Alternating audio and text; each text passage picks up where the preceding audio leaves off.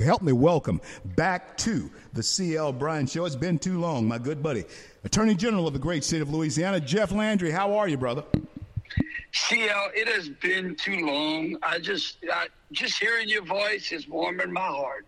Thank you so much for that, Jeff. And listen, man, you bring me right back home when I hear your voice. And I certainly thank you for all of that. Jeff, there's a lot of hanky-panky and stuff going on in the Biden administration. Everybody knows that, even those who voted for him. But why? Why is it so interesting and important for us to pay attention to the Biden administration and big tech? Talk to us. Well, I think that right here in your home state, we joined Eric Schmidt, the Attorney General from Missouri, came down to Louisiana with us, and we filed what I think is going to be one of the most important lawsuits to come out of this country in 100 years. It really is, because it strikes at the core of what America is all about freedom and liberty and the First Amendment. This lawsuit was basically put together, and the theory behind it was created by great Chief Deputy Bill Stiles. But let me walk you through a timeline, just real quick, CL, so people will understand. So 2020, COVID, right? All of the pandemic, disinformation, the censorship, the things that big tech did to suppress the voices of some of the most renowned and respected medical doctors and scientists. October 2020, the New York Post censors the Hunter Biden laptop story. Well, let's back up. Let's think about Russiagate and what the government said was information and disinformation. Then we think about October 29th of this year. The Biden administration announces the Disinformation Board. Now, how can you square an agency called the Disinformation Board and the First Amendment? It's like putting a round peg in a square hole. That's a prima facie violation of the First Amendment. Well, so we started pushing back at that point.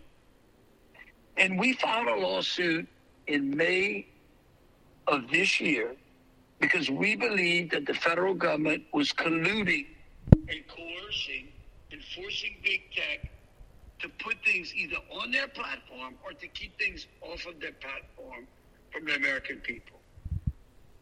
Wow. A lot of people thought, they laughed us out, said that case isn't going anywhere. Then in July, the judge grants us discovery, allows us to subpoena Fauci and the rest of them. Then what we do, we identify 45 federal officials that communicated with social media platforms about misinformation and censorship.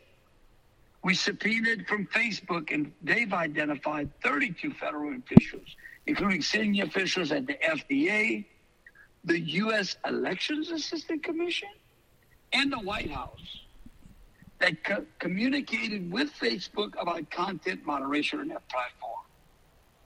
We found out that the CDC was holding monthly meetings with Facebook. Wow. I mean, think about this. Think about let's think about what we don't know. That's the great question. The great question is what we're going to find out when we start pulling back the layers of this discovery. Then 2 weeks ago, Mark Zuckerberg appears on Joe Rogan and admits to everyone that the FBI was telling them what they could and couldn't put out on Facebook. Wow. Folks, are you listening to this? Are you hearing the Attorney General of the great state of Louisiana, Jeff Landry, telling you what is going on? You're being duped. You're being swindled. You're being hoodwinked out of your greatest American freedom, and that is the ability to express yourself. Jeff, then obviously the threat to free speech is a real threat. Why is it there are so many people walking and whistling past the graveyard? Talk to us.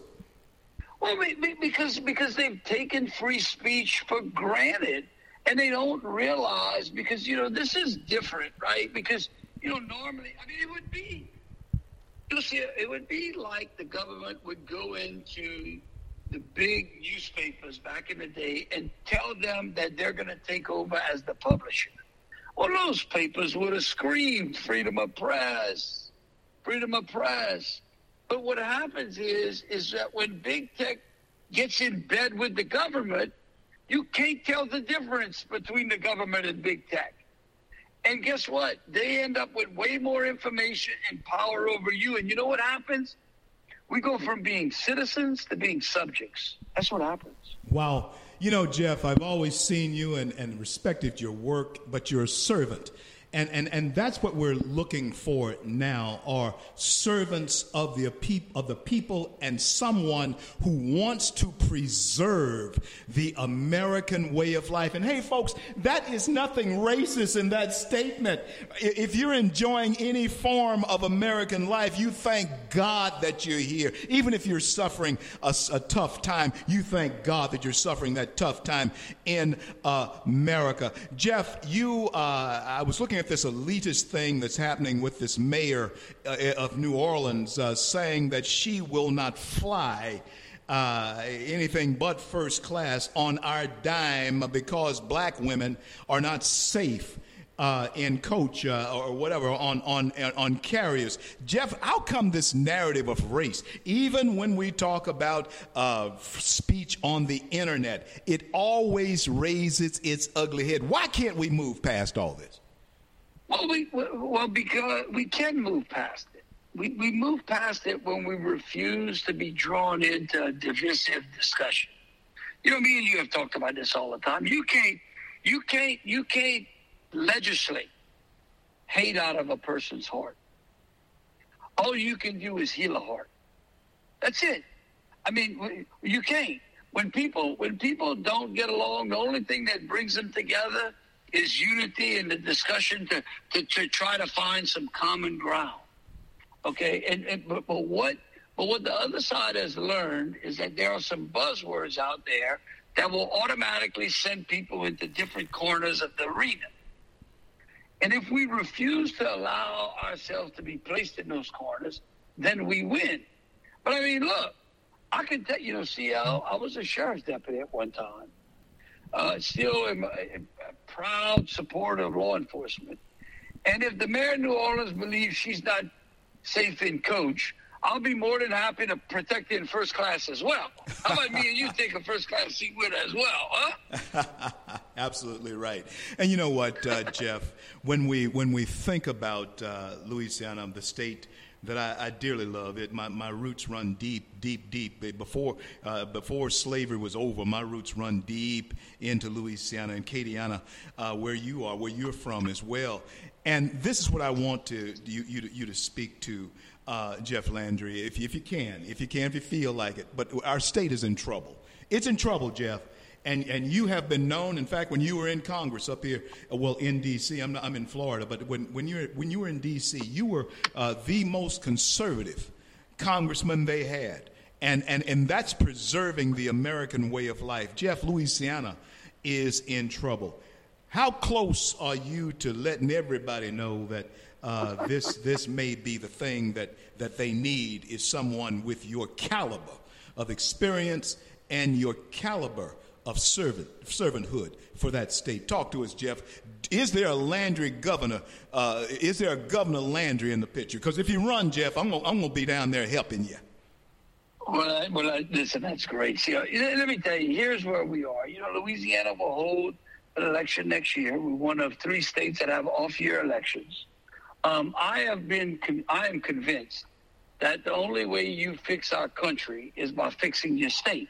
You over there in the state of Florida, great example of what happens when you get a governor that appreciates people and liberty and freedom and prosperity.